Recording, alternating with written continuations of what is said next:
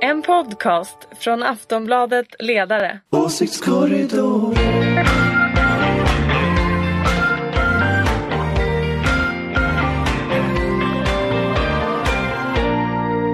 Hej och välkomna till Åsiktskorridoren. Det är Aftonbladet Ledarsidas podcast. Vi spelar in den på torsdag förmiddag. Den läggs ut på fredag. Ulrika Schenström. Här är jag. Kul att du är här. Tack. Jonna Sima. Kul att jag är här. Ja, det skulle jag ju säga när du sa hej. Sen hade jag tänkt att säga det. Hej Fredrik. Nu säger jag inte det längre. Anders Lindberg. Hej hej. Kul att du är här. Mycket kul. Jag heter Fredrik Virtanen. Anders, du har ju varit i Berlin. Det har jag varit. Du bist ein Berliner. Nej, men jag har varit i Berlin. Det var väldigt intressant faktiskt. Men vad gjorde du då? Nej, men jag träffade alla möjliga människor som har dels en koppling till valet och dels en koppling till försvarspolitik. Jag var där med folk och försvar egentligen. Men sen passade jag på när jag ändå var där att intervjua massa folk som mycket sådana här. Jag såg på Facebook att det var en del som var på middag på ambassaden i Berlin. Åkte ni in hummerkaravan ner till Berlin då? En sån här, du vet de här hjälmarna på. Med hjälmar, tropikhjälmar och sen såna här och så de här mini-humrarna i form av, du vet de här, vad är det bilarna heter? Det var ungefär samma väder som här. Nej, men vad heter de här bilarna du kan hyra i Berlin? De små gamla. Ja, just det, de Trabanter. Hummertrabant. Ja. Den enda trabant liksom, jag har sett tror jag någonsin i modern tid i alla fall, den är på DDR-museet som finns där. Men jag har åkt sån där, du vet, det är ju jättekul när man är i Berlin. Man kan trabant. Liksom, Tog ni korvetter över Östersjön också? Nej, det gjorde ni inte. Vi ska snacka mycket om Socialdemokraternas Äntligen. Vad hette ert möte? Moderaternas? Det hette kommunala rikskonferensen. Nej, Sverige. Ja, måste vi ta det igen. För jag tycker det är så töntigt. Sossarna har en kongress, men grejen är att kongresser och stämmor, det är en sak. Så här, riksmöten och kommunala konferenser och hej och hå, det är en annan sak. Tack. Men en gång i tiden så var ju bestämde ju den kongressen allt i landet. Ja, det gör den ju alltså fortfarande. Ja, vi får se, vi snackar om det sen. I alla fall är självbilden av socialdemokratin att det är så. Sen är det också så här intressant att de har så många dagar. Alla andra har så här, du vet, 3 dagar kanske. Medan Socialdemokraterna börjar säkert med fest redan på fredagskvällen för vissa liksom, delegationer. Sen startar det igång vid lunch. Jag har läst programmet. Lördag lunch börjar det. Och sen håller det på ända till torsdag. Det är en hel vecka. Blir du väldigt provocerad av detta? Nej, men det är fantastiskt. Det tar ju upp hela medieutrymmet totalt. Det är också så att en socialdemokratisk kongress är väldigt, väldigt mycket större än allting annat. Allting annat noterar Nej, men i Sverige är det så. Därför att det är så fruktansvärt mycket kringmänniskor. Både alla andra organisationer, alla utställare och allting. Jag har ju varit runt på i princip alla partier utom Sverigedemokraterna på olika så här, konferenser och sånt. Och det är verkligen en enorm skillnad. Att vara på så här, Miljöpartiets kongress, det är som att vara på S-studenters kongress. Liksom. Det är en enorm storleksskillnad. Det kommer man inte ifrån. Okej, men vi ska inte prata om det än nu. Jag tänker vi börjar med... Men det är ju ganska roligt. Men du får inte snusa, det är Fredrik. Roligt, faktiskt. Nej. Hur brukar har du inte sett reaktionerna från som är på onsdagen, va? Kongressfesten är ju mer uppstyrd oftast hos sossarna. Så oftast har du massa konstig underhållning som gör att du inte... Vad pratar vi? Vi pratar om kongressfesten. De ämnena som vi har här i... Kongressfesten. Men jag har ju bytt ämne. Nej, det har du inte. Nej. Alltså man kan säga är det dansband eller? Det kan det vara. Jag vet faktiskt inte vad programmet är i år, men det är alltså ganska strukturerade fester alltså som med mycket tal, och på förra kongressen så var en ganska stor del av kongressfesten att Kolle och Löfven stod på scenen ihop och sa så här bäst bror och sånt till varandra. Det var ganska hemskt. Kolle sa Karl Petter Thorvaldsson, ordförande LO. Så de två stod där liksom och gullade med varandra på scenen, och det var ganska, det kändes väldigt gubbigt. Men det gubbigt. låter som en stämmobankett. Vi har ju tidigare snackat om... Ja, det är sittning. Alltså, ja, men det har vi också. Och sen så är det dans på kvällen. Varför ska jag vara programledare överhuvudtaget? Staten och kapitalet. Ja, men det brukar vi ha också. Det är liksom... att Moderaterna gör det... Vi kör ju staten och kapitalet jämt och ständigt. Ända sedan liksom 2002 till 2006-gänget började köra. Ni fattar ingenting om popmusik, eller hur?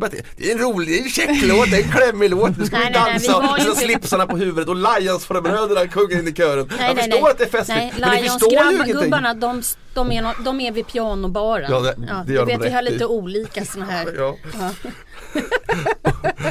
Lionsgubbar, det är liksom och round circle. Nej, men han har ju hetsat upp sig med det här med Lionsgubbar. Men det är så konstigt att lyssna på jag Ebba tycker att det är Grön ganska ironiskt. bra ändå beskrivning. Men de är vid pianobaren.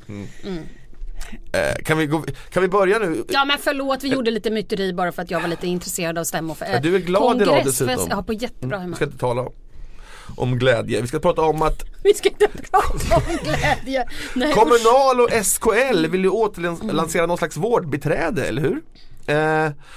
Ett sätt att få in människor att sänka trösklar, göra lättare, alltså enkla jobb. Det här är väl ingenting, och LO har tidigare snackat om det här. Har det hänt någonting här? Vill Tobias Bodin, inte Baudin som jag har för vana att säga. Ja, det har jag också sagt fel hela tiden. Sjunger han med änglakören här nu? Centerkören helt enkelt, min kör. Det är Virtanen-kören. Det är väl delvis att man har lyssnat på de politiska krav som kommer om lite enklare jobb. Men det är skillnad på att när det är bara helt subventionerade jobb med liksom där halva arbetstiden är utbildning som man då inte får betalt för och sådär som vissa partier vill införa. Och det här är Kommunals förslag tillsammans med SKL. Det går ju ut på att regeringen skjuter till också resurser såklart. Men ändå, Anders, de vill sänka löner, det kan inte du gilla. Nej, men det handlar inte om att sänka löner, det är ju en helt ny tjänst. Det faktiskt inte. Det är en helt nytt. Jag tror du blandar ihop förslaget. Så här, jag tror att men eftersom det här handlar om vården, och nu kanske jag är lite färgad eftersom jag har hållit på i det här vårdsystemet här i 2 månader och försökt joxa, så kan jag ändå säga så här att jag är glad för alla som vill jobba i vården, därför att det är rätt många som bär ett tungt lass, och framförallt är de kvinnor om jag ska vara ärlig. Så att jag tycker att det här är toppen. Det var ett väldigt vanligt jobb förr i världen, men det är 1990-talskrisen och man kan där. Ju också, men det man skulle vilja att Bodin kom med, det kan ju vara att visa lite mer på vad det finns för karriärvägar från det arbetet, så att nya personer kan komma in, och det kan ju vara bra. Nej, men det är en väg in i vården. Jag var vårdbiträde, men Anders, berätta vad är det vilka 2 förslag blandar jag ihop? Jag tror du blandar ihop det här med frågan om alltså det som väl egentligen var en kopia av Moderaternas ingångsjobb. Det som LO körde. Instegsjobb som ju egentligen idén bygger väl i princip på att du ska subventionera anställningar för nyanlända. Och där har man ju accepterat då, har ju LO kommit med ett eget förslag att man så att säga arbetsmarknadens parter ska göra upp om något förslag som ska då ha egentligen samma effekt som det gamla moderata förslaget, så att folk som har kommit till Sverige nyligen inte har kanske någon relevant utbildning ska kunna gå in hyfsat snabbt då. Vad håller du på med? Filma dig själv istället för mig när du pratar. Dig. Nej, men nu börjar det här bli lite så. Alltså, det kan inte vara hemskt att vara i bild, Fredrik. Jag menar, nej, men ändå, du är ju ändå här. Det som talar är väl bättre att den är på bild än den som inte bara sitter. Men om du vi gör myteri nästa gång. Ja. Vi gör så här. Du är rätt ut där nu, Anders. Att du och jag spelar in honom. Ja. Vi liksom... Jag lovar att jag ska ha ett superballt gå vidare nu istället, Fredrik. Ja. Och vidare, vi är nöjda med det här förslaget. Nej, men alltså, du pratade om trappa, det är ju det jag också. Jag tror ju att det är bra att man kommer in någonstans, men då ska det också finnas någon slags idé om att man faktiskt kan göra de karriärmöjligheterna i vården. Att man börjar den vägen och sen kör man. Men så var det ju tänkt med det här förslaget, att man ska ovanpå då en grundskoleutbildning få 6 månaders kanske utbildning för att bli vårdbiträde, och sen kan man bygga på något år och bli undersköterska. Och sen kan man ju gå vidare om man vill bli sjuksköterska och specialistsjuksköterska. Så det finns någon slags tanke med en utbildningstrappa och karriärsmöjligheter. Så det låter ändå som ett rimligt förslag. Speciellt som Ulrika säger att det kommer behövas väldigt mycket folk i vården när folk blir äldre. Jag börjar fundera på om man inte skulle liksom hitta på någon slags vårdguide eller någon som kan guida en runt i det där systemet, för att det verkar inte som de här läkarna alltid pratar med varandra. Men det är en annan gång, jag kan fundera på det. Skissa på det så tar vi det Anders, nästa vecka. En reform! Men det finns ju såna här kan jag skissa på. lotsar som finns som ett upplägg som man kan ha. Och det tror jag är ganska klokt att ha någon form av liksom guide i systemet. Oj, lotsar, det har så negativa konnotationer efter de här historierna i Arbetsförmedlingen. Men vi förstår ju vad Anders menar. Som var det Moderaternas tid. Okej, vi går vidare och glider in på Socialdemokraterna genom att snacka om religiösa friskolor. Nu har inte jag anteckningen här, men i Kalla fakta så visades ju en muslimsk skola där det var könssegregering helt enkelt i en buss. Pojkarna fram och flickorna bak, eller om det var tvärtom. Och då har hamnat på tapeten igen. Och frågan är helt enkelt, ska vi ha religiösa friskolor? Ja, det med bussen gillade jag inte alls. Nej. Det var verkligen hemskt. Fast de sa väl att det var för att minska bråk i och för sig. Jo, men då kanske man måste vara i bussen och se till att barn måste väl också vara väluppfostrade och inte slå ihjäl varandra. Det verkar ju inte helt klokt. Ja, det måste de vara. Eller hur? Det är så dåligt. Grabbarna är så hemska så vi måste lotsa in flickorna längst bak och hålla. Det verkar sinnessjukt. Ja, men det är ju inte det här med att det skulle vara ordningsfrågor, det är ju lögn. Ja. Alltså det här handlar ju om att det är religiösa fanatiker som inte ska driva skolor, och vi har ju sett det här alltså, ända sedan friskolereformen så har det ju med jämna mellanrum dykt upp skolor som har, det har varit Livets Ords skola, det har varit de här Plymouthbröderna. Ja, Plymouthbröderna, det verkar ju inte klokt. Ja, men varför har du fått hålla på? Den här skolan har ju varit just den här skolan har ju varit uppe förut i diskussionen.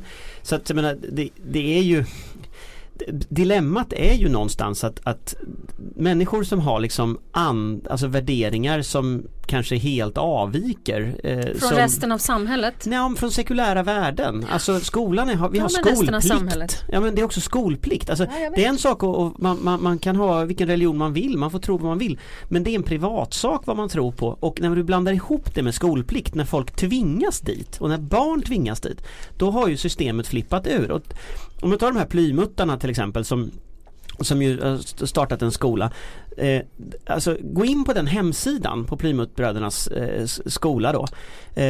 De påstår att de är en vanlig skola. De är inte ens registrerade som en religiös skola. Ändå har alla barn på alla bilder på hela hemsidan exakt likadana blåa skjortor. De har en massa etiska liksom krav som är underförstådda, och när man har granskat det här då visar det sig att det här är ju en fullständig sektverksamhet som då stänger in barnen, tvingar på barnen vissa värderingar som de här föräldrarna har och som skiljer sig helt från övriga samhället. Men jag förstår inte heller hur man kan ha skolplanen är icke-konfessionell, alltså icke-religiös, och den ska vara lika för alla. Men sen har vi ändå de här friskolorna som får vara konfessionella eller ha en konfessionell inriktning. Och det är så svårt, det blir så luddigt liksom var gränserna går där.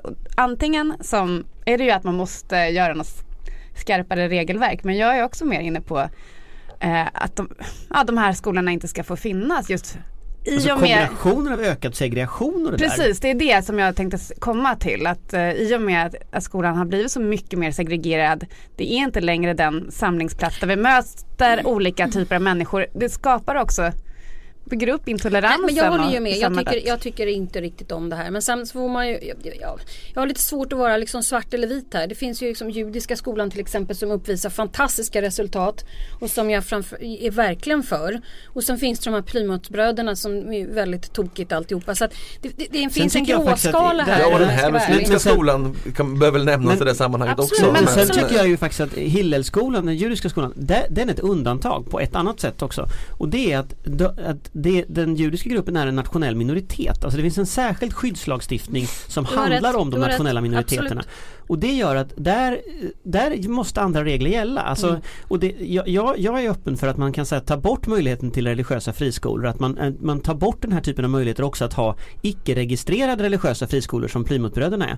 Men att man har kvar för de nationella minoriteterna att ha andra regelverk. För att så det kan vara judiska, samiska och finska skolor kan man ha då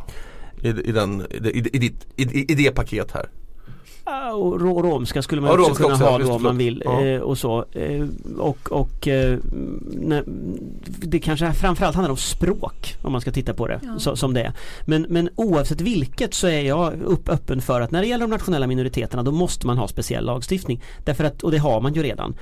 Där kan man inte, för där finns liksom ett mycket tydligt liksom skyddsvärde i att man ska kunna bevara den här kulturen och man kunna ha kvar de institutioner som finns. Ja, för det finns ju också en problematik att det är ändå föräldrarna som gör valet att barnen ska gå i de här skolorna. Eller stackars barnen, de har inte valt det här. De kanske själva tycker många att de har valt sin religion, men det är ju ändå på föräldrarnas liksom, inrådan så att det finns 7 år gammal är det väldigt svårt att göra bedömningen vad som är rätt och fel. Jag är anhängare till Livets Ord, så jag vill gå i Livets Ords skola, mamma. Men jag vill inte försvara den här skolbussegregation, att man delade upp mellan kvinnor eller flickor och pojkar i den, men jag läste nu en artikel i Vällingbys direktpresstidning där de hade intervjuat några elever från den här Assar-skolan som den heter. Och de sa ju att det berodde på att det hade varit bråk och sådär, och att vi leker annars tillsammans, flickor och pojkar. Och jag känner ju igen också, det måste man ju ändå vara ärlig med, att visst delades det upp killar och flickor i skolan, även i så här vanlig kommunalskola som jag gick i. Ja, det gjorde det för all del i våran skola också. Fast här handlar det ju om att bevara en religiös underordning av kvinnor. Det finns andra exempel, till exempel så finns men de säger ju att det inte alls handlar om det. Fast det är ju inte sant. Därför att den här typen av problem uppstår aldrig i kommunala skolor. Den uppstår bara i de här religiösa friskolorna. Ta det här med en annan sån sak som alltid uppstår i religiösa friskolor. Det är problem med hbtq-frågor. Alltså det kommer alltid upp någon dåre som säger att man ska ha då förbön inom citattecken för att bota homosexualitet. De har så här den här skolan i Sundsvall som hade dockor i form av små foster för att skrämma folk från att göra abort. Alltså den typen av saker. Det uppstår aldrig i kommunala skolor. Det är bara de här religiösa skolorna där den där typen av verksamhet händer. Så varför får de pågå år efter år? Nu ska sossarna ta upp det här. Internt i partiet så finns det ju många krafter som vill slopa det här. Löfven vill inte det, om jag förstått saken rätt. Kommer det hända någonting på kongressen? Jag hoppas ju att man, alltså så här, sossarnas kongress är ju rolig på det sättet att den... Det är roligt där, ja. Det går ju upp och ner. Ja, men det går ju upp och ner beroende på dagsformen liksom. Kongressen tycker och kongressen mår och kongressen känner sig på olika saker. Jag tror det beror lite på hur partiledningen argumenterar om den här frågan. Därför att dels så vet ju alla att majoriteten i partiet vill naturligtvis inte ha religiösa friskolor.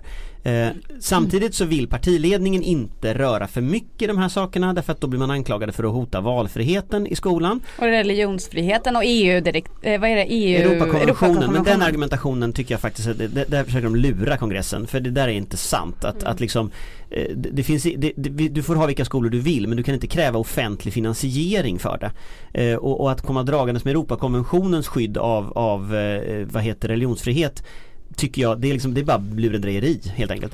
Men tittar vi på när det här beslutas, då tror jag att om kongressen får bestämma utan att partiledningen tvingar igenom sin linje, då kommer kongressen att förbjuda religiösa friskolor.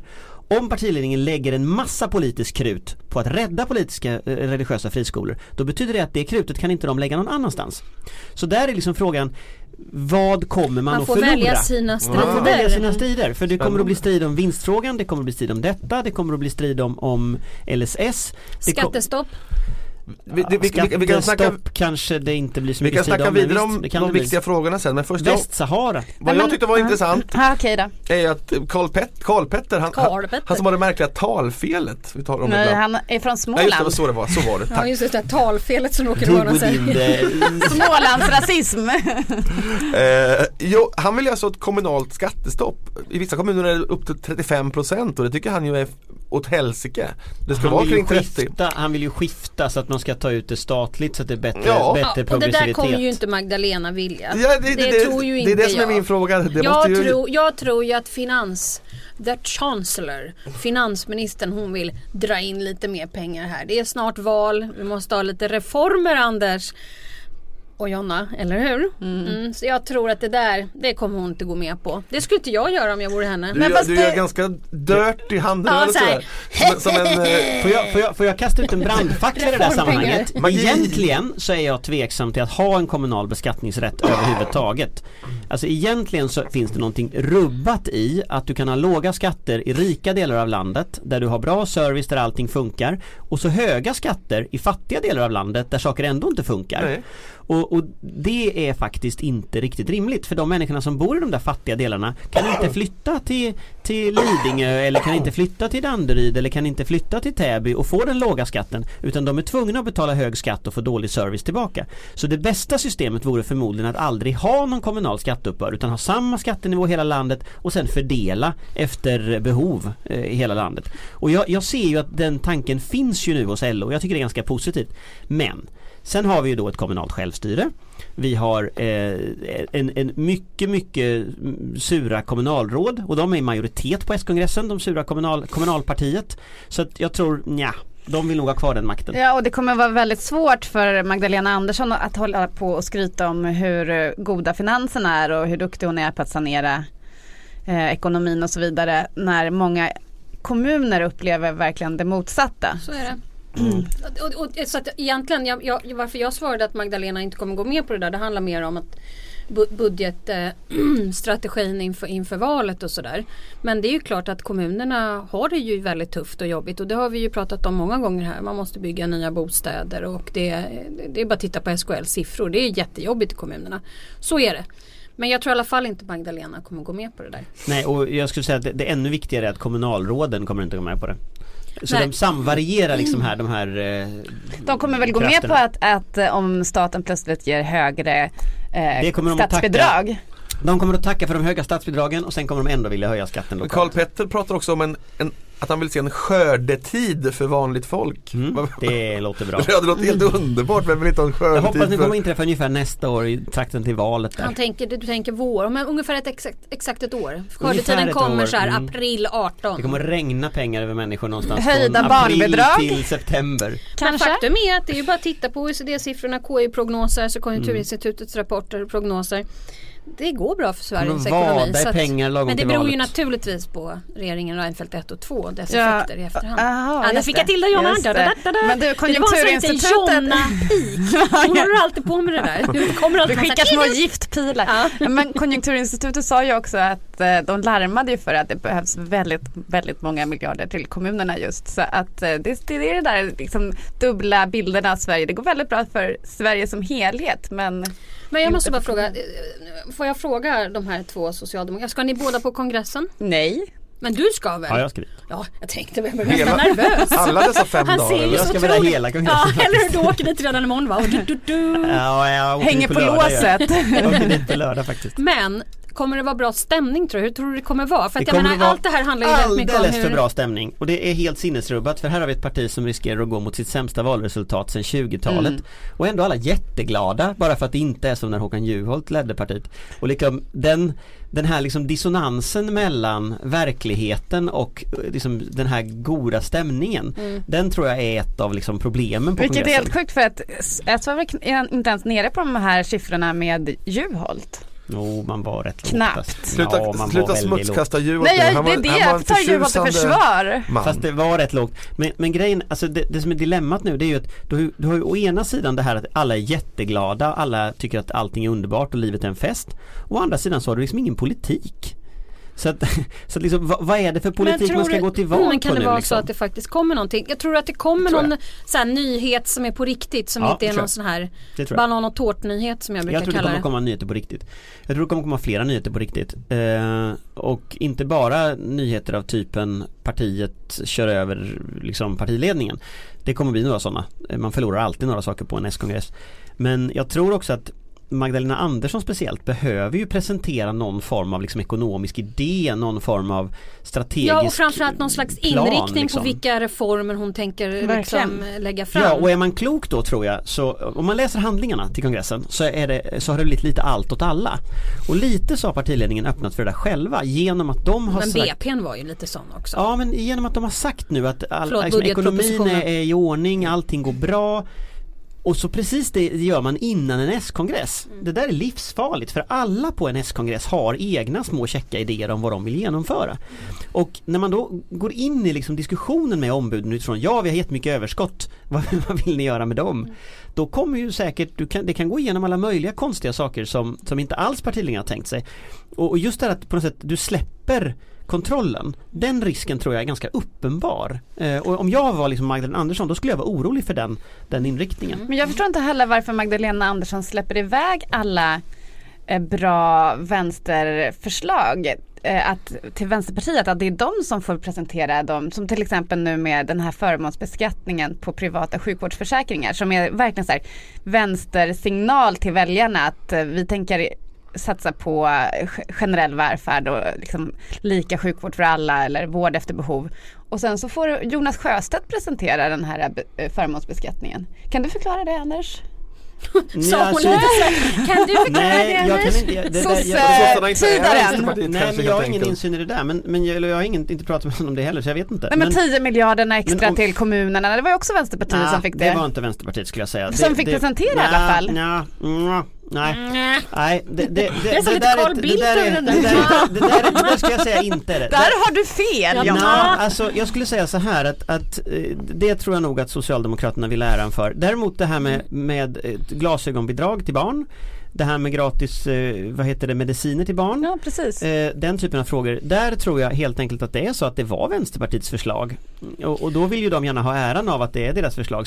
Sen tror ju jag att liksom det finns en obalans här i relationen som gör att Vänsterpartiet har liksom så här små förslag som kostar liksom 500 miljoner och hej och så. Sossarna måste lägga liksom infrastrukturpaket till 2022 eller något sånt där för att liksom det ska funka i partiet helt. Jag måste bara få fråga, eftersom vi inte har hela dagen på oss. Finns det någon utmanare till Stefan Löfven? Oj! Nej. Det gör det inte. Nej, men jag skulle bara tycka att det är spännande. Inte just nu väl? Nej, men finns det någon sån så här det finns en massa. som så här väntar i kulissen. Jag skulle säga att det finns en Ygeman. Ja, det är liksom. Men Ygeman skulle lätta upp sin arm för att bli det där. Man kunde vinna en dejt med Ygeman, läste jag. Herregud. Ja, i samma pressmeddelande så kunde man kunde äta lunch, få en så här äta lunch med Sven-Otto Littorin en gång i tiden också. Ja, men det här lunchen av någonsin. Ulrika, nu kunde man vinna en kaffe med Ygeman. Det var också intressant, för han har ju tidigare i en intervju i tidningen Arena sagt att han aldrig druckit en latte i hela sitt liv. Så det ska vara snutkaffe. Det ska vara snutkaffe eller frukostte. Och sen så i det pressmeddelandet så sa han också att han hade ett valmotto. Vad säger man? Valslogan? Jag dricker snutkaffe. Ja. Vad är det? Det är väl alla nu för tiden. Det är ingen som dricker latte längre. Det var något, när individen är som svagast ska samhället vara som starkast. Vem sa det?